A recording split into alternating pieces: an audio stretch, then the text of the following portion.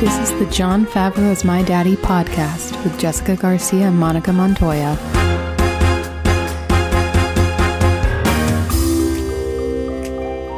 Good morning, Monica. Buenos días, Jessica. ¿Cómo estás? Bienvenidos a Disneyland. How are you? I'm doing well. How are you on this fine Saturday morning? I am doing fine. It is very hot in Los Angeles. Yeah, The it's heat wave is luckily coming to an end, but it's no bueno. no bueno. It is like 90 something degrees. It's supposed to be fall. It doesn't feel like fall. Actually, It's not fall yet, technically. what is the first day of fall? I believe it's like September 24th or something like that. That doesn't sound 21st right. or 24th? The 21st sounds like the winter solstice. I believe it, yeah. Isn't like December 21st the winter solstice? Yes, but I believe it's the 21st of whatever month it is. Is that the season change? Yeah. Like the official? Like Yeah. the government is like, hey, this is when the season changes. Aaron, what's the first day of fall? Tell me. September 22nd is the first day of fall. Oh, September 22nd. All right. Well, on that day, I will expect there to be thunder, lightning. I expect there I will wake up, all of the leaves will be orange. Exactly. And if it doesn't, I'm coming for you, U.S. Governmente. Just kidding. It's Los Angeles. Nothing changes. That's true. It just gets brown. Yeah. I was talking to my boss the other day, and a lot of my clothes are winter clothes or like fall clothes. Same. Because I don't like summer clothes. I don't like. Likewise. I just kind of protest wearing them. I love coats and like sweatas. Sweethearts? And like big t-shirts. I love jeans. I love slacks, pants, boots. You do love a nice slack. I love a slack, especially a slack with a pattern. And pockets. Some slacks, like the ones from Old Navy, they don't have pockets. I don't know why. Fuck them. Am I Fuck right? Old Navy. Just kidding. They just did that really amazing thing I know. in all their stores. It's true. What did they do, Jessica? Tell our listeners. Old Navy did it's not a rebranding necessarily, but they did like a big brand reactivation where because they used to have all of their plus sizes were more expensive than Yeah. Which is stupid. fucked up. Because I'm not going to get into it, but that's not how clothing is priced. It's not priced by how much fabric you use. How do you know this, Jessica? Because I work in fashion. We have our very own Carrie Bradshaw. It's me, Carrie. But so now Old Navy took their prices back down. They issued a whole apology and they were like, haha, sorry that we did that. And then they totally rebranded their stores where they now have all of every size is in store, I think, except for the top size, which I think is 28 or 30. I think that's still only online. Okay. But everything else is all in stores and everything has been remerched. So it's not like there's a plus section. All the sizes are just available together. Oh my God. What? Yeah. In every single store. Wow. Yeah. So That's a cool thing that they did, even though they don't have pockets on their I wish more stores did that. Yeah. I mean, it's the direction things need to move. Yeah. Unlike Brandy Melville. One size fits most. One size fits all. I remember so vividly being 14 and walking into a Brandy Melville store with all of my super, super thin friends. Yeah. And they would try everything on. And my problem was always I was a runner, so my legs were pretty big. Right. And so anytime I would try and fit into because those skinny jeans are for children. Teeny tiny, yeah. For children. And so I can't imagine what the experience is for other folks. But even for normal sized human beings, for all sizes, no one can shop at that store. No, you literally have to be you have to look like the grasshopper from A Bug's Life. I heard that they added some because it used to be everything was one size fits all in their store.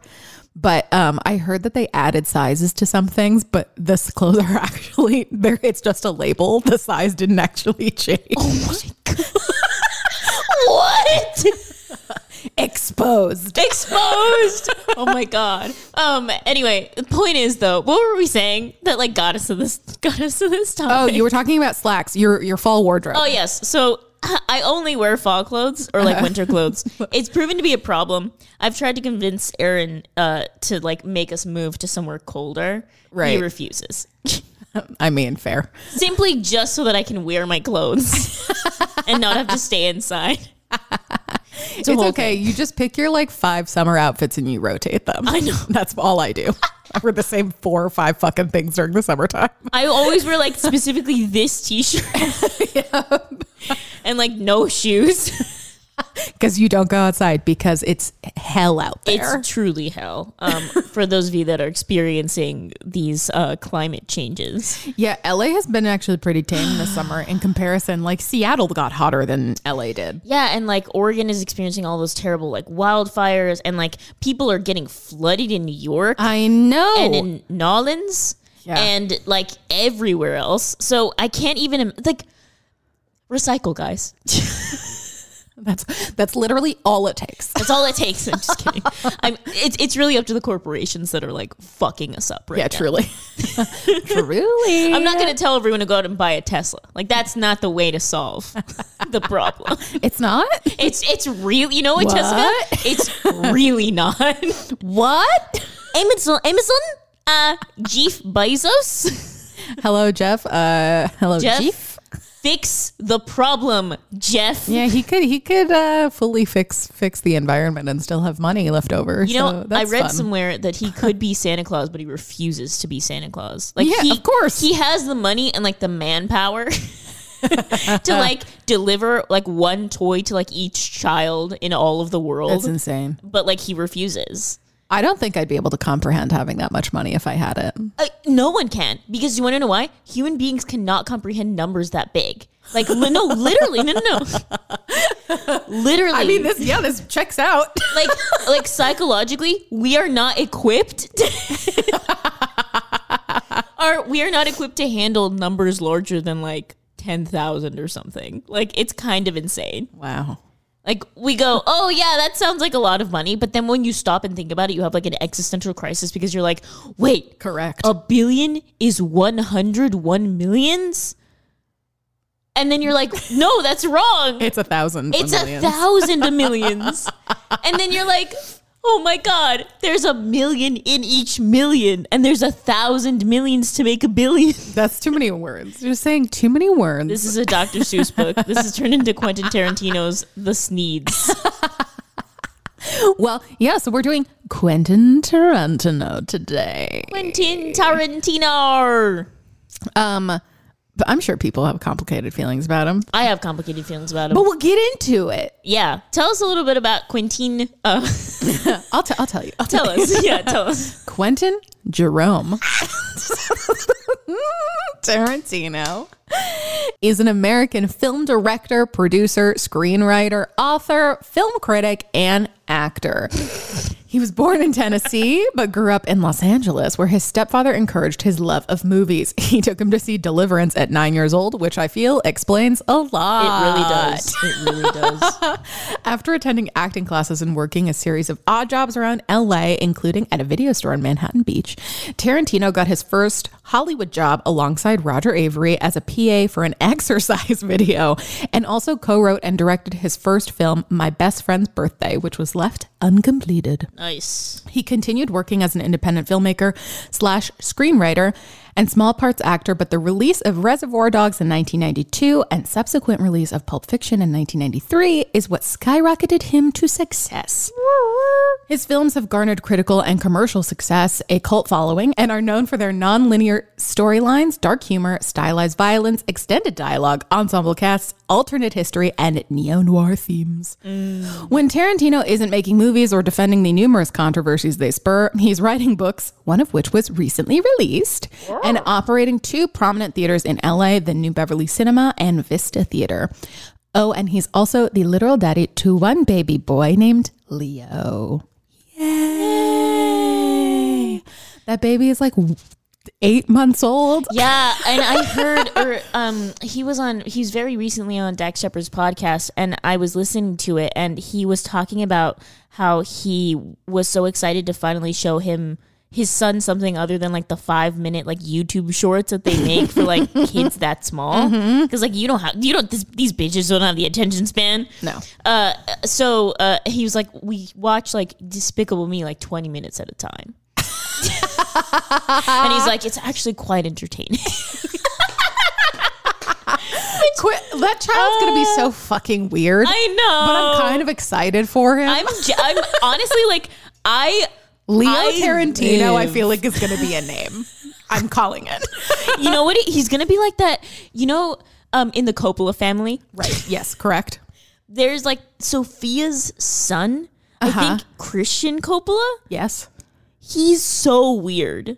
And like, what is his profession? Like, what? I have to Google him. Here. And he's like with Kiernan Shipka.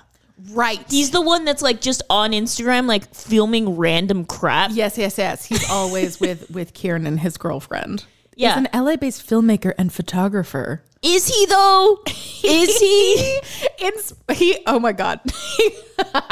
Informed by an early fascination with the Wizard of Oz, Coppola's personal style incorporates dreamy colors and the ever-present dichotomy between home and away. This motherfucker's 28 years old and they're giving him style notes. I'm dead. See, okay, this is what I'm trying to say. It's like that. You know how he is like kind of like in the cultural zeitgeist, but we don't know what he's doing. He's just like a floating head. Yes. That is what I'm imagining Quentin Tarantino's son's going to end up being. It just says under his birthday, movies, daddy. Yes, it was a short film with I think Dylan Sprouse or Cole, one of the Sprouses. One that doesn't have the Mead Brewery. The Dylan, I believe. The other one of them. It's called Daddy. It was like filmed in Dylan is in it. Dylan is in it, and it was filmed. And he's the one with the meadery, though. He is the one with the meadery? Yeah. Honestly, they're interchangeable in my mind. Well, they are twins. So Cole is the one on Riverdale. Oh, God, I hate that show. More on that later. The point is, he made this film, and they filmed it in like a hotel room with like Dylan in like makeup and a dress. Yes. I saw that. And like eating all the room service. It was the most bizarre thing I've ever seen in my life. Wow. And that is what I imagine for the future of baby Leo Tarantino. Yeah. Leo Tarantino. I mean, it's a good name. They picked a good fucking name. No, they really did. Is his middle name Jerome? Jerome. I am just so confused by that. Leo, my mother isn't getting a dime. Tarantino. We were talking about this before we started recording, but Quentin Tarantino like recently came out. I forgot if he said it in an interview or a podcast or an article, but he basically was like, Quentin basically was like, yeah, I'm not giving my mother a fucking dime. And then obviously it's because she like didn't support his screenplay endeavors or like screenwriting or filmmaking, whatever. She didn't like my script. She didn't like my screenplay, so she doesn't get my money. So I mean, to each his own. I just find it really funny that he decided to like publicly announce this. Like everyone, I am not giving my mother a fucking dime. I mean, the man clearly has no shame about anything. No shame. None. About anything. Oh, man. I'm so excited to talk about this man. But anyway, all this said, I have had complicated feelings about Quentin Tarantino in my lifetime now, and they've differed. When we first started this podcast, you said we're never doing a Quentin Tarantino episode, and I was sad, but I kind of accepted it. Right. And then all of a sudden you were like, I think we should do one, and I of course was happy. So she obliged, as I obliged. I think that for the longest time I didn't understand what he was trying to do. Right. A lot of that was ignorance. But some of that was like the violence was a little bit too much for me. Yeah. There's a lot of his movies that are a bit too much. I don't deny that. Yeah. And it sort of pushes me over the edge a little bit to the point where I can't enjoy like how fantastic the screenplay is, how fantastic the banter, the dialogue is. Like I can't get behind it because I can't get past like the violence. I think like as I've gotten older, I've been honestly just more jaded. I get like that too, where I'm like, I fucking hate this person. Then I realize I'm like, no, I like them. I'm just jealous. That's how you know what? The way that I feel about Quentin Tarantino is the way that I felt about Taylor Swift. Okay. Where I hated her for the longest time. Yeah. Because she was just really annoying to me. And then I was like, you know what? I'm going to give her a chance. And so then I listened to some of her albums and I was like, she's actually quite talented. Like she's a very talented songwriter. And she sings good. She sings good. So I am by no means a Swiftie, but Quentin Tarantino and Taylor Swift occupy the same place in my heart. Wow. Wow. What about you, Jessica? Do you love him? I love him. I'm very excited to talk about him. When you need mealtime inspiration, it's worth shopping Kroger, where you'll find over 30,000 mouth-watering choices that excite your inner foodie. And no matter what tasty choice you make, you'll enjoy our everyday low prices, plus extra ways to save, like digital coupons worth over $600 each week. You can also save up to $1 off per gallon at the pump with fuel points. More savings and more inspiring flavors make shopping Kroger worth it every time. Kroger, fresh for everyone. Fuel restrictions apply.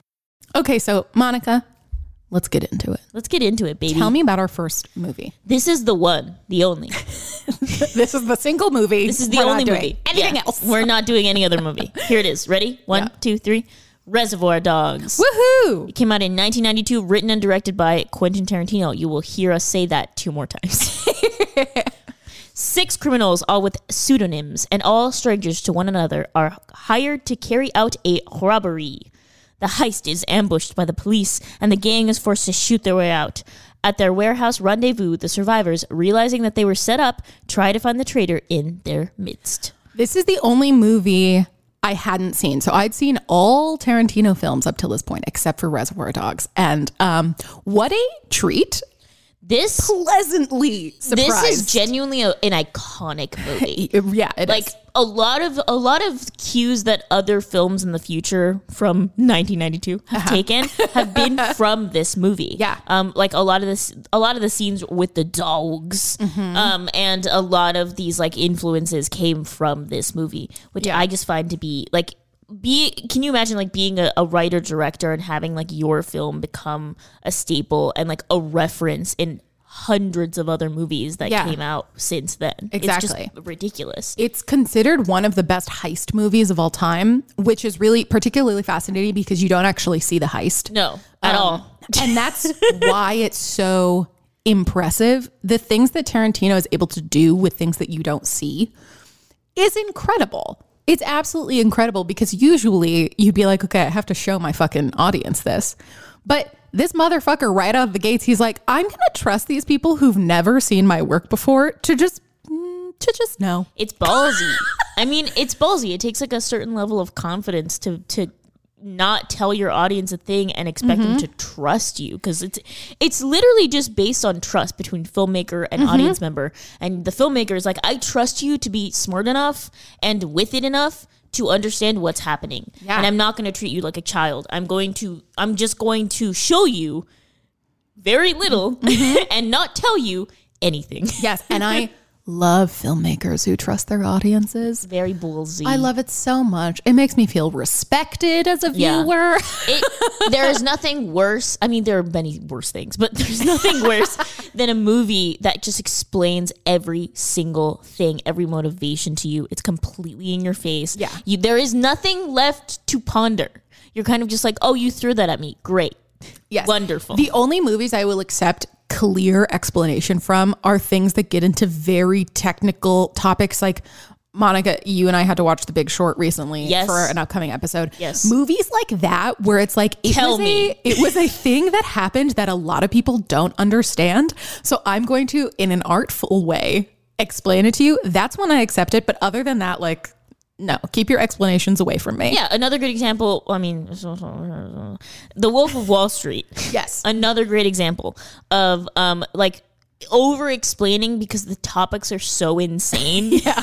And if they don't over-explain, it'll be a 10-hour movie. Yeah, or like Interstellar, right? Like, tell me what a black hole is. I don't know. What the fuck is a wormhole? What the fuck is space? It's like it's the same concept, but Quentin Tarantino does this beautiful, beautiful thing where he just trusts you to understand what the fuck's going on. And Reservoir Dogs is not really I can't confidently say that it's about anything specific. No. It's just like, it's really hard to explain. It's like slice of life in the middle of this moment in time. It's capturing a moment. It's capturing a moment in time, and you are in on the action, but still a spectator. It is kind of insane. Yeah, and it really, I mean, granted, it was his first film, but it really defined him as a filmmaker. It defined his genre of film, because Tarantino is a very specific kind of movie. Like, his movies cross genres, but I feel like Tarantino is a genre all unto itself. Oh, 100%. Because you kind of know exactly what you're getting into when someone tells you it's a Tarantino movie. Absolutely. Like, his writing style was very distinct. Like, he's such a brilliant writer, and I think you can complain, or a lot of people complain about like the crassness of his writing at times, but I find it to be like very alive and very magnetic and very chaotic. Yeah, and even though like he made this thing his signature of like kind of talking about nothing. Yeah. But you don't care that it's about nothing because it's so good. It feels so important and so good. Like the first fucking 10 minutes of this movie are them having a conversation about Madonna's Like a Virgin. And you're like, this has no bearing upon the rest of the story, but so much is revealed about the characters through just talking about nothing. Yeah, absolutely. And I think something that really reminds me of that's not quite exactly, but gives me like the essence, is a lot of the writing in like Gilmore Girls, where they're literally talking about nothing. It's just references and like zingers and kind of like this banter between two people that are incredibly comfortable with each other and understand like where their buttons are and likes to push them and like oftentimes ripping them out of the system and crushing them. Like, it's really cool to see this kind of dialogue appear in other places. Yes. And it especially works in Quentin's films because of the juxtaposition with all the things that they're doing. Like, they're having these casual, specifically in Reservoir Dogs and honestly in all of his movies, they're having these casual conversations about nothing where the banter is excellent. Like, the back and forth is glorious, and they're not talking about anything too specific. It's nothing too important, but because of the way that they're handling the energy exchange between the two actors or the three actors or whoever's involved, they're doing that at the same time doing something incredibly violent or incredibly illegal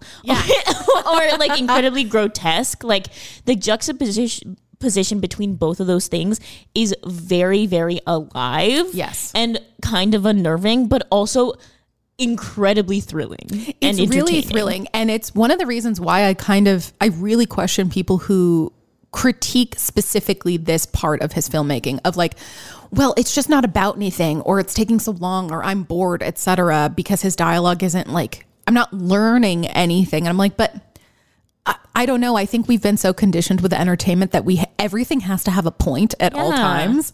And then I'm just kind of like, well, you're missing the entire point of his filmmaking style if you think that every word is supposed to move us somewhere. Precisely. Exactly. So, yeah.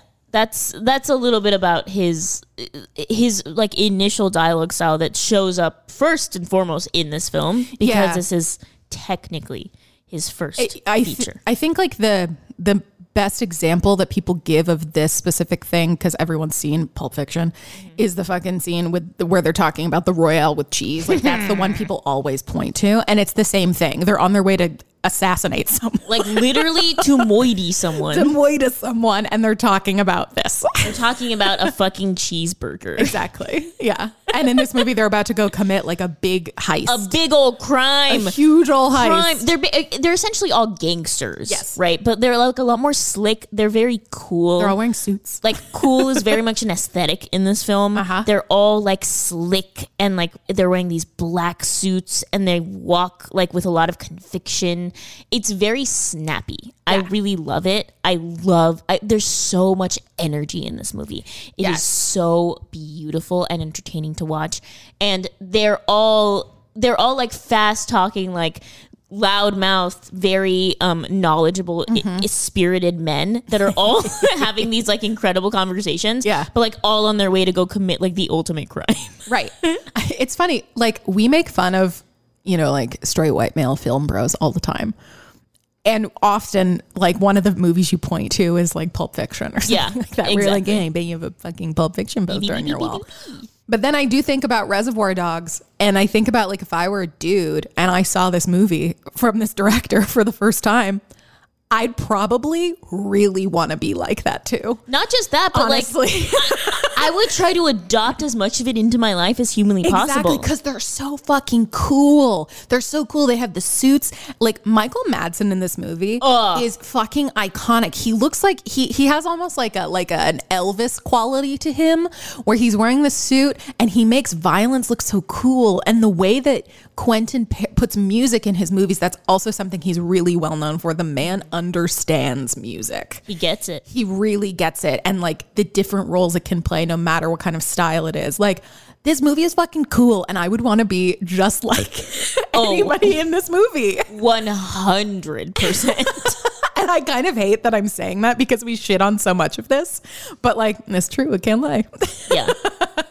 There's also like the element of time in this movie. Like it's very, you were kind of catch yourself holding your breath a lot during this film, right? Because there's just a lot going on. And a big part of how Quentin Tarantino uses time in his movies is like either like non-linearly or like not even through flashbacks, but literally just chopping up the story and picking it up at a certain point each time. So very much not in flashback form, right? So as you're watching the movie, you are watching it as it's being presented. You're not being transported to a different time. No. You're literally just sitting there existing, being a spectator to this film. Yeah, and seeing like what he chooses to show you when. Yes. Yeah. But it is not in any way like, oh, now it's going to flashback. No, it just kind of starts happening. It just You're happens. Like, oh, okay. Through context clues, I know that this happened an hour ago. Yes. Yeah. And then the next scene will be like 2 days later or something. So again, the trust is there where he goes, you know what? You were smart enough to know that this was 2 days ago. I'm just going to leave it at that. Yeah.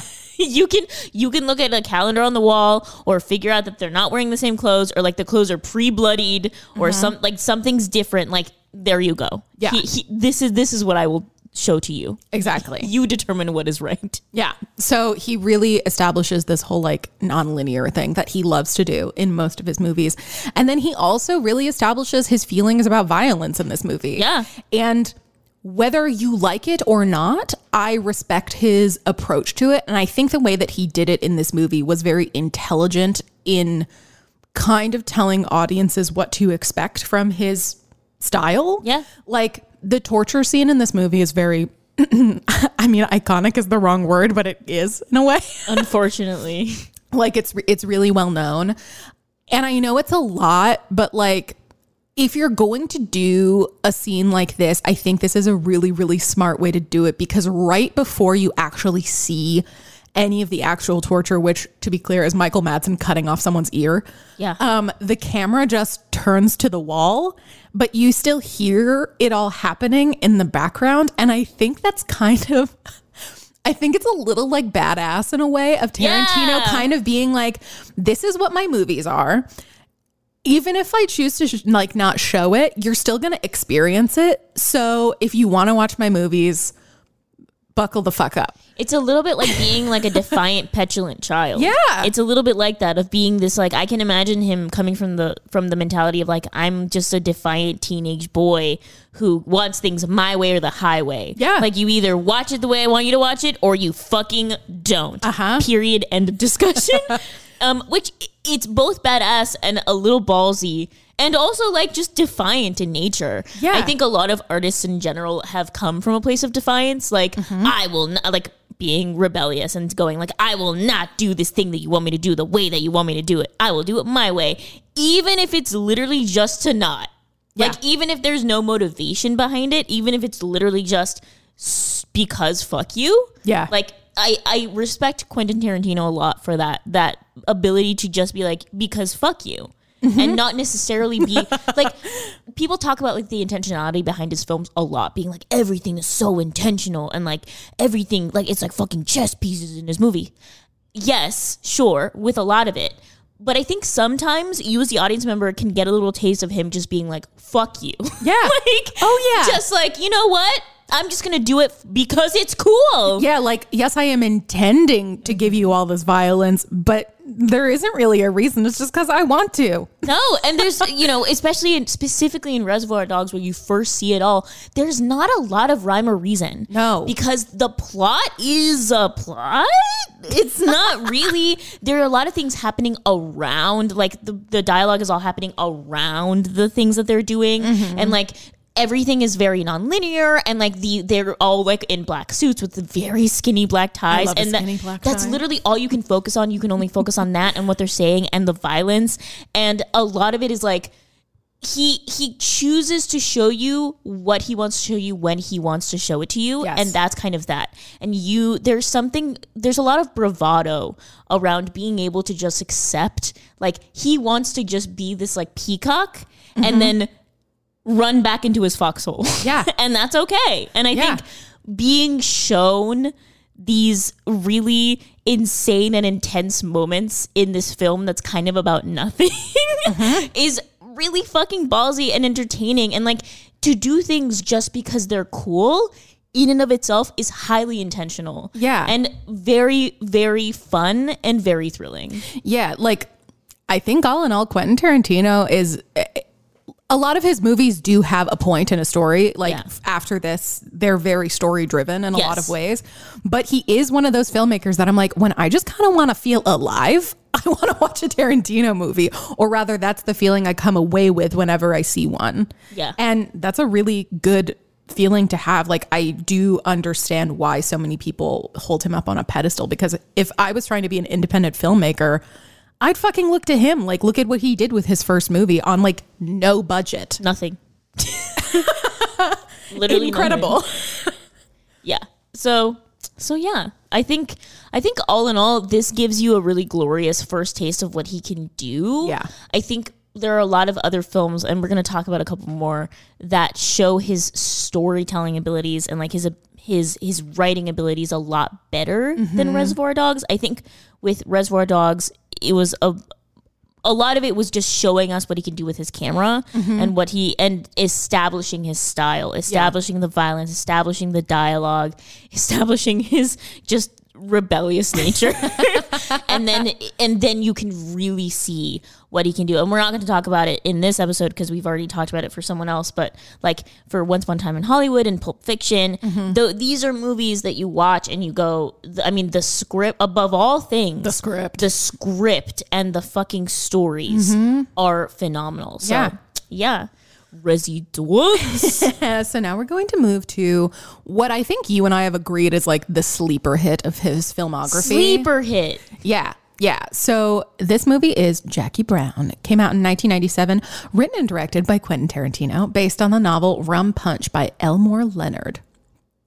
When flight attendant Jackie Brown, played by Pam Grier, is busted smuggling money for her arms dealer boss, Ordell Robbie, played by Samuel L. Jackson, agents Ray Nicolette, played by Michael Keaton, and Detective Mark Dargis, played by Michael Bowen, want her help to bring him down. Facing jail time for her silence or death for her cooperation, Brown decides instead to double-cross both parties and make off with the smuggled money.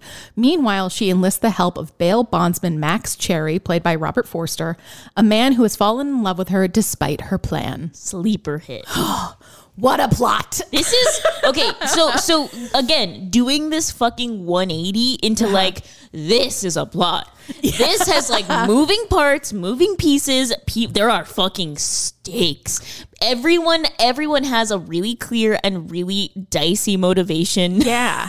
This is where we take a movie like Reservoir Dogs, where everything is kind of just happening around this heist that's not really like much of a plot, into something that is highly story driven and follows a very clear plot. And it's like, this is the story.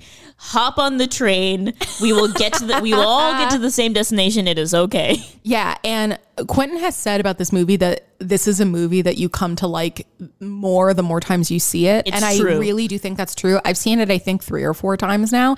And the first time I was like, I like this movie, but I spent the whole time trying to figure out what was happening, because it is a rather complicated plot. Yeah, there's again moving pieces. There's so many moving pieces, and Pam Grier, who plays Jackie Brown, she's amazing, but she is straddling all of the plots because she's playing everyone in like to eventually benefit herself. Yes. But she's so good at playing everyone else. You're, as the audience member, you're kind of going like, well, is she being honest with that one person?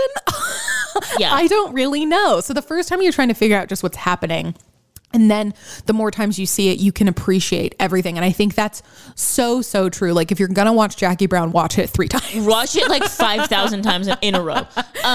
The thing that I love about this movie is that every single character in this film is super fucking smart. Yeah. Everyone is so intelligent to the point where, again, the reason why you have to watch it so many times is because everyone is trying to outsmart each other every single minute of every single second of this movie. Yeah. Or like they're all at the top of as smart as the plot would let them be. Yes, exactly. like Bridget Fonda's character. She basically plays Samuel L. Jackson's like side bitch. Like side squeeze. Yeah, like, side squeeze. Like squeeze denominator. Yeah, he has multiple squeezes and she's just like the one who's in that area. Yeah. She's like kind of dumb, but she's as smart as she could possibly be. She is as smart as Quentin Tarantino allows her to be. Yeah. To showcase the smartness of everyone else. Correct. Yes. And he does that with every single character. And it's really, really fun to watch. But he does it in unexpected ways. And I love how he like recontextualizes actors that we've seen before. Yes. Like when I was talking about this movie with Aaron, because he's never seen it, right, Aaron? I was telling him, I was like, this is one of the most unique roles I've ever seen Robert De Niro in. Oh, 100%. Yeah. Robert D is in this movie in a sleeper hit performance. Yes. Where he is genuinely giving it his all, but in the most unexpected way. Yeah, like because what I told Aaron, I was like, every Robert De Niro movie is a Robert De Niro movie. Exactly. But like, this is not a Robert De Niro movie. This is just a movie that he happens to be in. And the role that he plays is like very passive, very quiet. He's not the leader and he's kind of lost, which is not something you usually experience with him. And then when he gets violent, it kind of comes out of nowhere. Yeah, because he's like an ex-convict. Exactly. Kind of a guy he was like really like sullen and like not as like in it. He's not all the way there anymore, guys. Like he kind of seems tired. Yeah, he's like tired. I really relate to him in a lot of ways. Yeah, totally.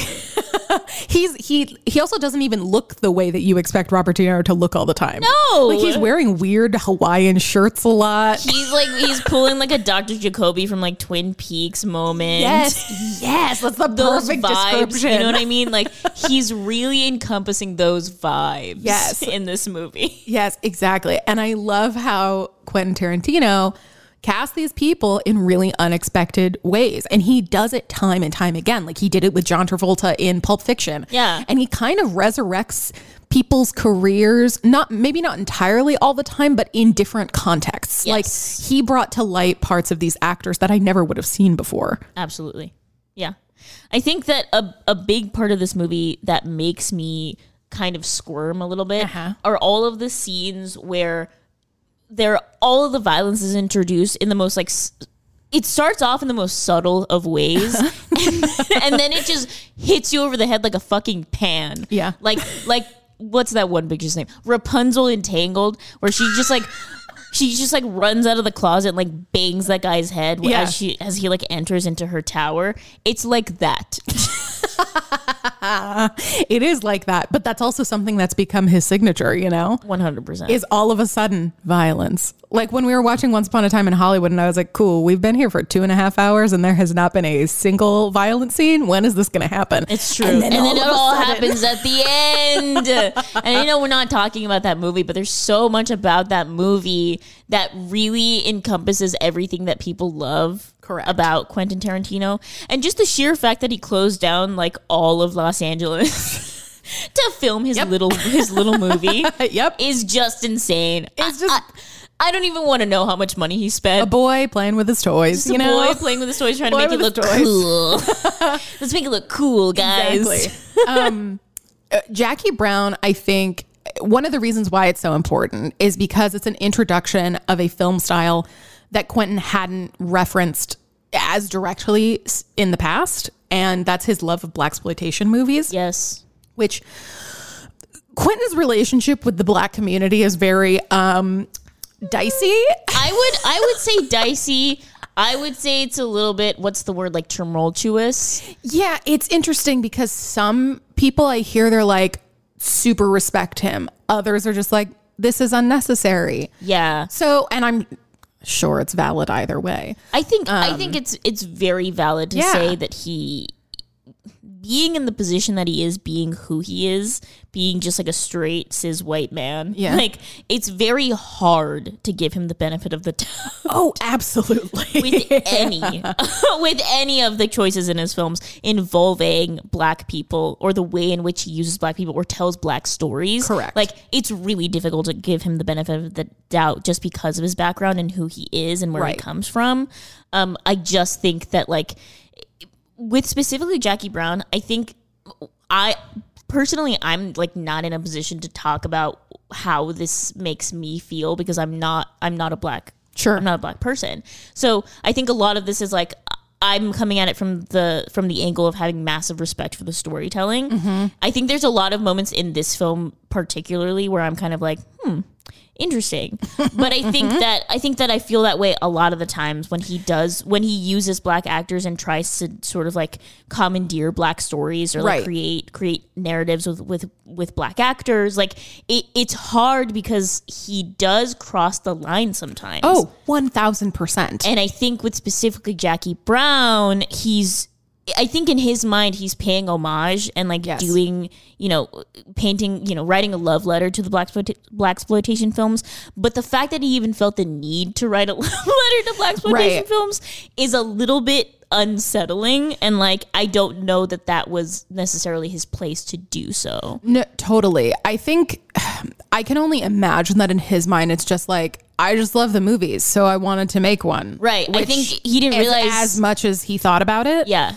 The impact. He didn't realize like the impact of what that might mean to like other groups of people. Right. The thing that I do have a lot of respect for is that Pam Grier was a huge star in blaxploitation movies back in the day. Yes. 10 out of 10. I fucking love this woman. She is just a fucking star. She's like, amazing. A goddamn bona fide star. Amazing. She's so bright. She's so beautiful. She's so like quick-witted in this movie. She's so smooth. She's so smooth. Like every word that comes out of her mouth is so, it's like dancing out of her mouth. Yes. She's the way that she tells stories and like offers dialogue and like responds to the other actors. Like it's so silky smooth. Yes. And I love that he was like, I'm going to adapt this novel. I'm going to make a blaxploitation movie.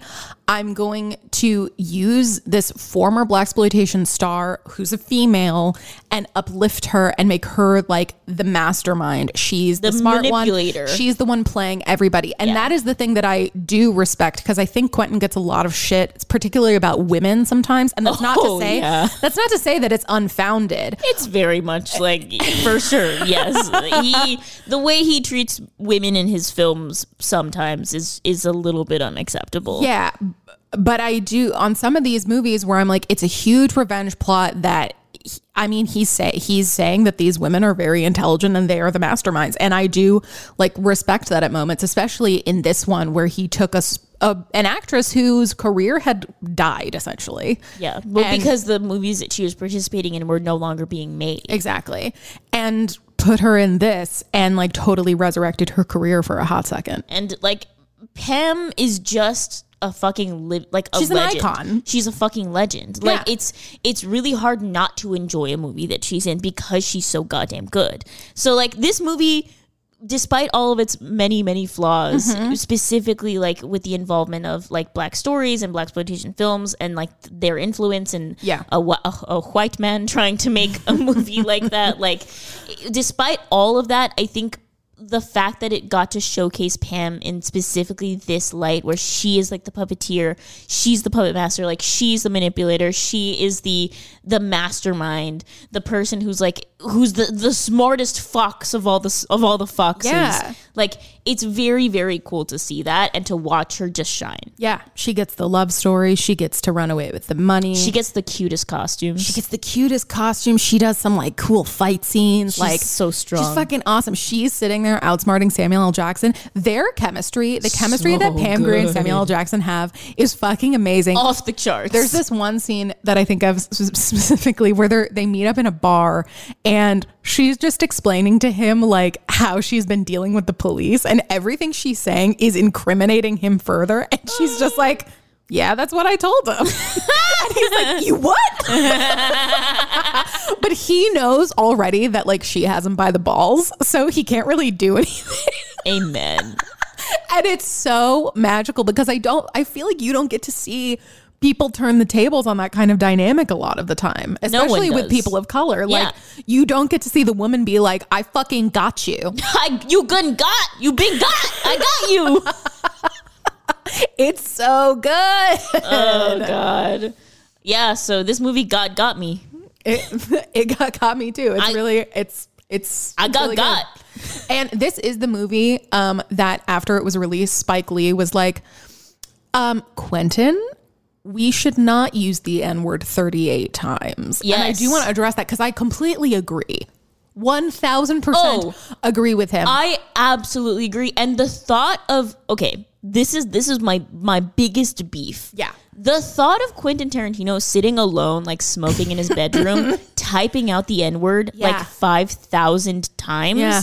And then probably saying it out loud to make sure that it's like it has like the full effect within some screenwriters like will talk out loud to make sure that the dialogue is like actually real dialogue. The thought of that makes me cringe into oblivion. Yes.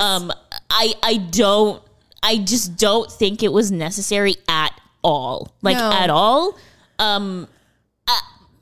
I don't know that it even needed to be in this movie. No. Written by him and directed by him. I just don't think that needed to happen. No, his whole thing is like, when you give a word that much power, blah, blah, blah, blah, blah, which like is an argument that I can see for other words. Yes. But I think for words like fuck or shit or Catholicism. But like, when I just don't think it's like a white person's place to decide that. Absolutely not. Like, and you can say, because a lot of people be like, well, Samuel L. Jackson endorses it. Like he said, like that's how people talk. So it's fine. I have no problem with it, blah, blah, blah, blah, blah. And it's like, but it's still not up for Quentin to decide that. It's not. So someone should have stopped him. Correct. Someone That's how should. I feel on that matter. Like genuinely, someone should have stopped him. Or at the very least, he should have gotten.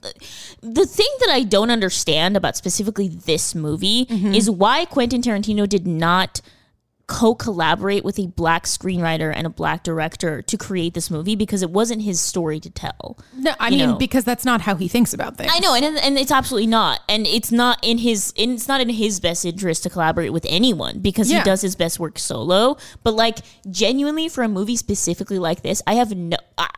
But beyond the fact that he doesn't like to collaborate with people, I have no idea why he didn't just do that, because I think that would have made for a much more authentic story, and I think it would have still had all of the flair and the gravitas of a Quentin Tarantino film, with the authenticity and integrity of a black human being telling a black narrative, and with black actors, and offering dialogue that maybe Quentin Tarantino, like actually absolutely Quentin Tarantino had no business like writing, or I think there's no use in like turning back the clock and going, Quentin, you should have done this, because honestly, I don't know that he would have listened. No, and the thing is like he can't make that movie now, because that's just nobody would allow it. No one would allow it. Or if he did, he'd get like hardcore canceled. Oh, 100%. Then in 1997, unfortunately, that's just like not something that people cared about or like thought to do. Yeah. Yeah. The end. Oh, Quentin. Quentin. So even though we love a lot of things about Quentin, I do not endorse this aspect. No one endorse this, please. No. If you're going to put up posters on your wall of Quentin Tarantino's movies, just remember that he has flaws like any human being. He do be flawed. And you should hold him accountable to these flaws, especially if they are flaws that are harming other groups of people. Agree. That's just the way, baby. Agreed. Okay, Monica. Let's move to the final film. The latest and final film is probably my favorite Quentin Tarantino movie of all time. I have seen this probably about 1,000 times with specifically my dad and brothers. You know what?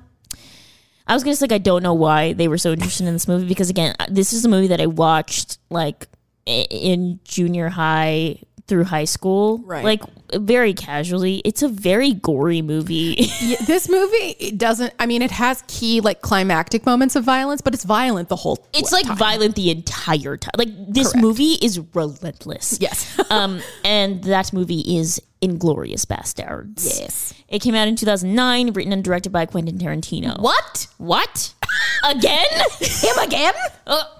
Are you sure? Did you write this down right? Yeah, I did. I promise. Are you sure no other screenwriters? No others? None. No other directors? Probably just Robert Rodriguez, like hiding under Quentin's desk, giving him ideas every now and again. And doing other things. Oh, no. That's not what I meant. In German-occupied France, young Jewish refugee Shoshana Dreyfus, played by Melanie Laurent, witnesses the slaughter of her family by Colonel Hans Landa, played by Christoph Waltz. Narrowly escaping with her life, she plots her revenge several years later when German war hero Friedrich Zoller, Zola. I think it's just Zola. Played by Daniel Bruhl, takes a... First of all, I don't know why Jessica gave me this one because every name I do it. I knew you were going to complain about this. Every name is so hard to pronounce and I can't pronounce anything. Daniel Bruhl takes a rapid interest in her and arranges an illustrious movie premiere at the theater she now runs. With the promise of every major Nazi officer in attendance, the event catches the attention of the Bastards, a group of Jewish-American guerrilla soldiers led by the ruthless Lieutenant Aldo Rain, played by the one and only Brad Pitt. Buongiorno. As the relentless executioners advance and the conspiring young girls' plans are set in motion, their paths will cross for a fateful evening that will rewrite history. Yes. Ah, yes, the rewriting of history. What he loves to do. Because history the first time apparently didn't work for him. Was kind of bad. Oh, man. Okay. This movie is... There's so much going on in this movie. Some might say there's too much going on in this movie. Yeah, you could argue that. I do think there could have been a moment of editing of a, hey, Quentin, can we just clip a little bit of this? No, genuinely. I mean, let's just start with like how long this movie is. This is a very long nearly film. 3 hours long. It's nearly 3 hours long, and y'all know that we advocate for a tight 90. There are movies that are almost that long that I feel like I'm very okay with. Like, I'm really okay with Wolf of Wall Street being that long. I'm really okay with Once Upon a Time in Hollywood being that long. This one, you feel the length. You feel it. You feel it in your legs. I think it's because it's a war movie, honestly. Like, right. It just feels long. It's really, really hard. It's also like, this movie is very like, what's the word? Like audacious. Yeah. And very like large in scale, big in scope. Big scope. And it kind of, oftentimes the reason why I think it's a little bit too long is because it's like sometimes it fights to hold your attention. Right. Because you're like, oh my God. If your brain even for a second thinks I'm tired, the movie does not have you. And this is my biggest beef with this movie is that I genuinely think it's like 15 or 20 minutes too long. Yeah. Luckily, he does continue to do... he just continues to do a good job of leading you through the story despite it being too long. Indeed. I feel like, and building up to the multiple climaxes. And I think that's hard, especially in a movie of this length, because there are multiple moments where it really peaks. But he does a really good job of leading you up there and kind of piecing things together, like, especially in the beginning. The beginning is like a 20-minute exposition. It's a whole fucking thing. It's like a chapter. This movie is told in chapters, is it? Yeah. And you know what it is? It's like, if you've ever seen like those really early Walt Disney animated films like Snow White or Robin Hood, it's like, you know how the title sequence is like way too long? It's like fucking 10 minutes long. Or like even The Aristocats, that title sequence is too long. It's like that, but literally just the first 20 minutes of the movie. Yeah. Not even the title sequence. Exactly. Just you're in the movie and it's too long. Yeah, it's long and it's slow, but I appreciate that in this movie because like I think Quentin was very aware that he didn't want people to think he was like trivializing this point in history. Right. And I do think he did a really good job of that. Like the way that he slowly builds to establish fear is really, really rewarding and legitimately scary. Like that first 20 minutes is Christoph Waltz being the scariest man alive. Yes. And trying to find a Jewish family that's hidden under the floorboards of this house in France. And it's so scary. It's beyond he's scary. Smiling for so much of it. And you're just thinking to yourself, like, why are you smiling? Where is this going? Where is this going? What is your purpose? Exactly. And he spends all this time building the fear, building the stress, and he's got those close-ups of everyone's face and they're like kind of sweating. The tension is just fucking bubbling over. Yeah. And it's really, really brilliant. So when it finally climaxes and then you see Shoshana running away and then you get the title card and you're just like, holy shit. Yeah. Yes. Holy shit is right. Holy shit. You know, and I'll take a second to talk about like the bastards themselves. They're very scrappy and like they give off like Brady Bunch vibes. You kind of do, yeah. Like in a way, like they each have their own like distinct personality. Yeah. And Brad Pitt in this movie is just yummy. Oh, like, I never yummy. thought I needed to see Brad Pitt in like a war movie of this kind. But you know what? I did. I didn't know I needed it until it was in front of my face. And then you know what? I ate that up. Every crumb. I left the plate clean. Despite his terrible accent. I know. This terrible Southern accent. All the accents in this movie are like kind of insane. Amazing. They're amazing. They're insane. But I love that it's all the American people who are doing the insane work because everyone else is authentic. Like Christoph Waltz is Austrian. Yes. And Melanie Laurent is French. And fucking Daniel Bruhl's German, etc. But the Americans are the ones who are ridiculous. And I love that because that was totally intentional. Oh, 100%. It's like we're watching this insane off-Broadway play about World War II and all of these actors are like fresh out of NYU being like, this is what I think the accent should be. Like genuinely, and honestly, you have to smile at how endearing that is. It really is endearing because I mean, like obviously Brad Pitt could have done a serious job. Like he's more than capable. He also like has the money for the coach, and like exactly, it is what it is. But he's supposed to be ridiculous. He's supposed to be insane. I respect that. I have much respect for Senior Brad Pitt. Yeah. I think what this movie is particularly indicative of is like what Quentin can do with a humongous budget. With like a budget bigger than the size of Kansas. Correct. Because I mean, some of his other movies were larger budget films, of course, but this was fucking huge. This was massive. The number of locations in this film.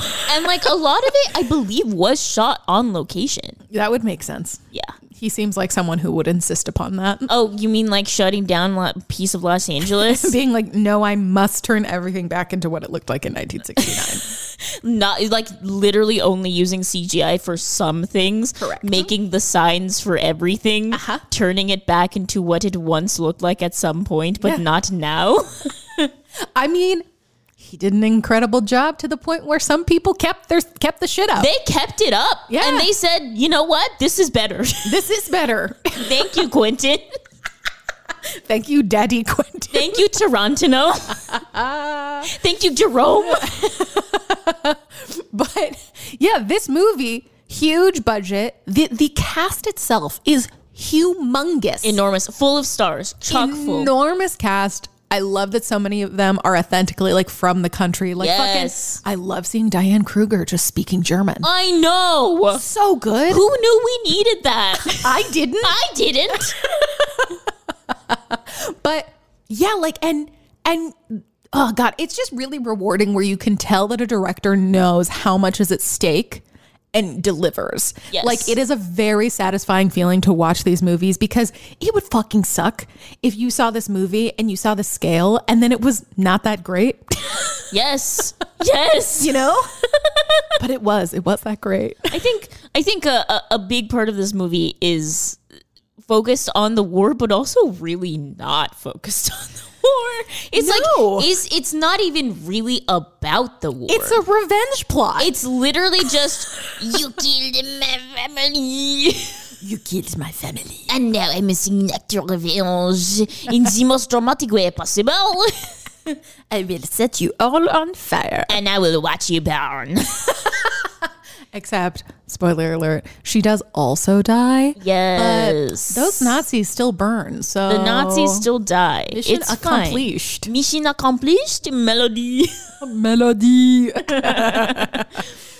Yeah, it much like the rest of his movies. It's not always about the thing that it's about. No. And the thing is like you can see where it's going and you can see the end coming. But with him, I don't really care because he does such a wonderful and rewarding job of setting you up for this delicious climax that you're like, I'm just going to accept this. Like you're sitting there and you're going, okay, this feels really long. There's a lot of extraneous scenes. There's so much could be cut fluff. out. Like it's genuinely so much fluff. Yes. So much fluff for like a single reference later in the movie. Yeah, yes, thank you. It's like all of this fluff for either nothing, like no payoff, Exactly. or like the tiniest pea of a reference, like an hour later. Like I'm obsessed with the scene where they're all in the bar with Diane Oh Kruger's my character God. and the big shootout. Like an amazing scene, but it's all so that Christoph Waltz can see her shoe and know that she was there. When he could have just walked in and seen her shoe. Or just seen her there and been like, Either "Aha." or. But no. But no, we needed a whole fucking scene. It was like 10 minutes long. It's so long, and they're playing the fucking game with the cards on their head, and they had to do the signal of the three. The three. Drei Gläser.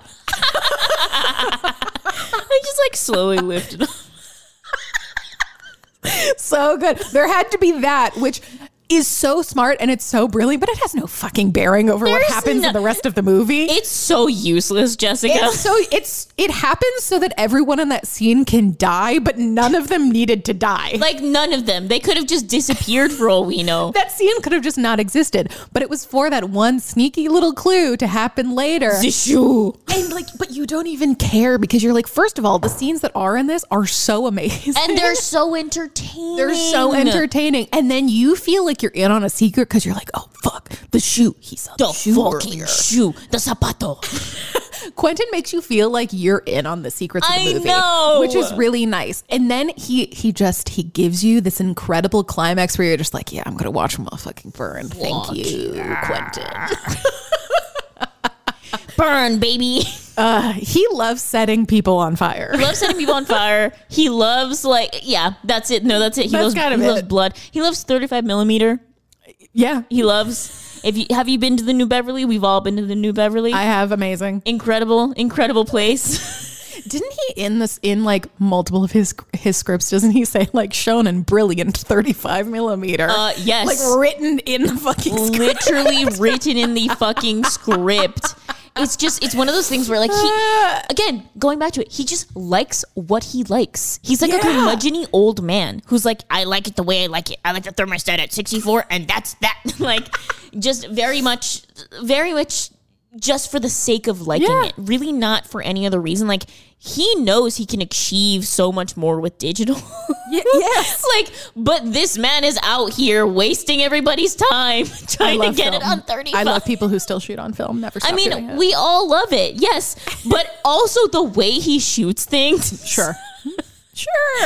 Bro, make your life easier. No, I respect him. I respect him and his neuroses. Isn't it curmudgeony? I want it the way I want it. I want to know how much sleep Quentin Tarantino gets. Probably 2 hours a day. I want to know like what kind of sleeper he is. Like, does he toss and turn? Do you want to know something? Or is he someone with like a very set routine where he's like, I must have 9 hours. It must be this temperature.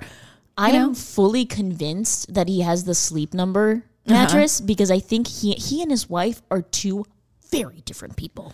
I also want to know what it's like being in a fucking relationship with him. Also, like, again, back to Dax Shepard's podcast. It's not like we want to be him or anything. It's just the sheer fact that like he was on this episode of Armchair Expert and he was talking about how for the longest time he was really ugly and he still is ugly this is what he was saying. But he's like, but I was ugly and poor and then I got ugly and rich and that's when it all started happening for me. I mean, the thing is he is a self-aware man. Yeah, we have to stand a self-aware king. He is self-aware and he's very honest. And I have a lot of respect for that. And I've heard he's also like a secret sweetheart. Like, he's very nice to his fans. I'm sure. And he's had a lot of girlfriends who none of them have anything bad to say about them. And they're big figures in Hollywood. Yeah. You know, so like. Yeah. And, you know, I have heard very minimal rumblings about his like temperament on set. Right. He's just very focused is all I've heard. It's just like focused and like if you make a mistake, like it's over for you basically. And but it's he not takes big risks. It's not like a whole thing. It's not like, oh my God, you fucked this up. It's like, okay, well, bye. Yeah, the only thing I've heard is the whole Uma on Kill Bill. Oh my God. And the unsafe conditions. Like, I have heard about that. Yes. Which, you know, as Huimin, please do not do this to Huimin. Don't do it to anybody. Don't do it to anybody, but especially like women who you want to feel really safe on your set. Because in the past, there have been incredibly unsafe opportunities for women on set. Correct. That have put them in very uncomfortable situations and oftentimes dangerous situations. Yes. Just for the sake of wanting your sex object to look even more sexy. It's like, please stop. Yes, please, Quentin. Don't do this to Never Uma. again. Never again. Not No, to Uma. Uma. Not to anyone. Not to Uma. Not to anyone. Yeah. You know what? I fucking love Uma Thurman. I love her Uma. in the Kill Bill franchise. Seriously. I also love that her daughter was in Once Upon a Time in Hollywood. Bizarre. Very cute. So cute. Not just that, but like, I don't know if you've seen Batman and Robin. Yes. Where she plays Poison Ivy. Where she plays Poison Ivy. And Iconic. she does it so hilariously. I mean, that movie is bad. The only time I've ever hated Uma was when she was in Smash. Oh, Because I was yeah. really just like, what is What are she you doing here? Like, get out of here. Uma, go do something better. None of us can pretend that you're more suited to play Marilyn Monroe than these other women. Do something else. Nobody. But we love ourselves Uma. We love Brad Pitt. We love Sam Jackson. I love everybody who's in Quentin's movies. They're all fantastic. phenomenal actors. They're all fucking seasoned peeps. And it's always such a treat to watch them time and time again, like kind of transform themselves with every script that Quentin throws at them. Yes. The man has only made like 10 movies. He's made 9. He said he would stop at 10. So he's like, next one, I don't guess buy it's that over. he'll stop. I think he's too egomaniacal to stop. I think he might pull, I say he's going to pull a Daniel Day-Lewis, which Daniel Day-Lewis has not done this, but I think he will. And he'll say that he'll stop, and then 10 years later, he'll make something. I'm laughing at you because I genuinely don't think that Daniel Day-Lewis is going to come back. I think he will. I think he'll be like 75. No, I think he'll he's all of a sudden make like a really iconic cameo that he'll win a Best Supporting Acting Oscar for, and then he'll like go back into his home. I just think like Daniel Day-Lewis is so iconic. And he knows how iconic he is. He's like, I'm living off my residuals. He's not Australian. Oh man. I'm sure studios pay him to just read scripts and probably. consider it. just think about it. Here's $6 million to think about it. Yeah. Here's 20 mil. Just think about it. Read this on the toilet. Let Can us we get know. some feedback? Let us know. 20 mil. Thank you. Make some boy. shoes. Come back. Quentin. I love Quentin. Quentin really just, he's doing everything that all the film bros want to be doing. He really is. He has the career that all the film bros want. He's BFFs with Robert Rodriguez. They have a whole thing going for him. He's really happy with his one child. Yeah. Watching Despicable Me with his wife.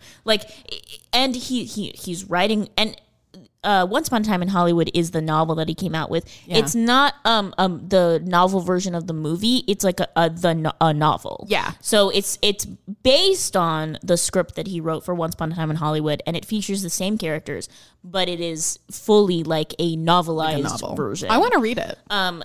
Me too. I saw it at Romans the other day, which is the independent bookstore here in Pasadena. Go Romans. So good. So he's taking a stab at writing novels. He's a novelist. I think he's coming out with another book, if I'm not mistaken, as well. Not sure what that one's called. To be completely honest with you guys. TBH. I don't know. Google it. Google it. He, I think that he's living the life that a lot of specifically men want to live. Sometimes I think about how much influence he's had on our current Hollywood. And I think about how every single human being in Hollywood that is making movies right now has been influenced by Quentin Tarantino. Yeah. And it makes my head spin a little bit. I know, right? One man having that much influence, being as honestly as young as he is, it's kind of insane. I know. He is not old. No, he's in his young. late 50s? I think he's in his early 50s. He's 58. Okay, yeah. So he's in his late, you're right, he's in his late 50s. He's 58 years old. He's a young boy. He's a young boy. He's got a lot ahead of him. Many years, many experiences, many movies. So, Monica. Yes. What have you dabbled in? I've dabbled in a lot of things. I completely rearranged my entire apartment because I was so tired of things not being the way that I wanted them to be. So I just rearranged it. I said, you know what? Fuck it. And so last night I was up until 3 a.m, just rearranging things. It's funny because I come here a lot, obviously. Usually multiple times a week. Obviously. But there's always something that's in a different place. Yeah. I think a lot of it is just so when I first moved here, nothing was where it needed to be. Sure. A big part of that is because my younger brother was living with us. Literally the second that we moved in, shout out Angel. He came to live with us for a few months, and so everything was kind of just tossed around, and nothing was put in its place. We've only been living here since March, late March, mind you all. Yeah. So I had never gotten a chance to really look at everything and be okay, places need to go in places. Things need homes. So I find, I did this thing where I just tossed all my furniture on the wall in the dining room. So the whole wall was completely covered by furniture. And that was never the plan. I was I'm just going to put my furniture here that I'm definitely not selling and putting it up against the wall. And then I had an idea for what I wanted to do with all of my furniture. I just never got around to doing it because I had shit to do. Sure. And I wanted to buy a new chair and a new table and new dining chairs and all this other stuff. And so I've been very slowly accumulating my objects. And so I'm starting with the downstairs and then slowly working my way upstairs. It looks really nice. All completely unfinished. Thank you. You're welcome. I appreciate. I also completely organized my fridge. It's all in clear plastic bins now. All right. I'm so sorry for those of you who have to witness and hear my terrible Australian accent. I'm not. I'm too far in it now. The brand is here. It's just here. What is that? Okay. Can we share that Instagram account that is always posting Nicole Kidman memes / random Australian memes? It's Kevin J. Zach, Z-A-K. At Kevin J. Zach. He just when The Undoing came out and Nicole Kidman wearing the big green coat was being memed a lot, he capitalized on that and it became a whole thing. It became a fucking sensation. He just makes... They're not even memes necessarily. I mean, a lot of them are, but he makes the weirdest, but in most amazing niche references to things. I wanted to fucking scream over the picture that he had of Jan from the Brady Bunch with Nicole Kidman playing Masha from Nine Perfect Strangers, and the caption is just Masha, Masha, Masha. And I was like, who the fuck? How did you think of this shit? It's just like, it's iconic and I love it. And it's literally, I look at that account at least once or twice a day. Same. Even if there's nothing new, it's just fun to look back at all of the insanity. All of the hashtag Arnar. Or nor. Pictures. So yeah, I don't know what it is about the Australian accent. It's stuck around. It's fun. It's just really fun and stupid. Yeah. I'm sorry to all my Aussies out there. It's just like, what sounds are you making with your mouth? Like, or what? It sounds like it literally sounds like you have a golf ball in your mouth. Yeah. It's confusing and I love it. I love it. Well, what have you dabbled in? I mean, I was in Santa Barbara over the weekend for a wedding. That was fun. So this is now, I just want everyone to know, this is now the second time that Jessica's gone to Santa Barbara and didn't take me. Okay, well, how about the next time we go together? I don't believe you, but yes. Well, then I won't do it. Tell us, how was the wedding, Jessica? It was so good. It was so chill to the point that like it made me like anxious how chill it was. Oh my God. Like, was there like no structure? There was no structure, which was totally fine. It's not like it was chaos or something like that. It's just like the bride and groom don't really care, which is fine. But like, they just like never had a first dance. And like the cutting of the cake wasn't like a thing. It was like they had the ceremony and then it was like, it was just like a hangout till you're done. Wow. See, as someone who really loves order and like stability, that would give me a lot of anxiety. Like there was no rehearsal dinner. Nobody knew where they were walking down the aisle. They were just like, well, when you get there, just walk to the altar. It's right there. It's like, you know, that thing 10 feet down the line. Yeah. Walk to that. Right there. Walk to that.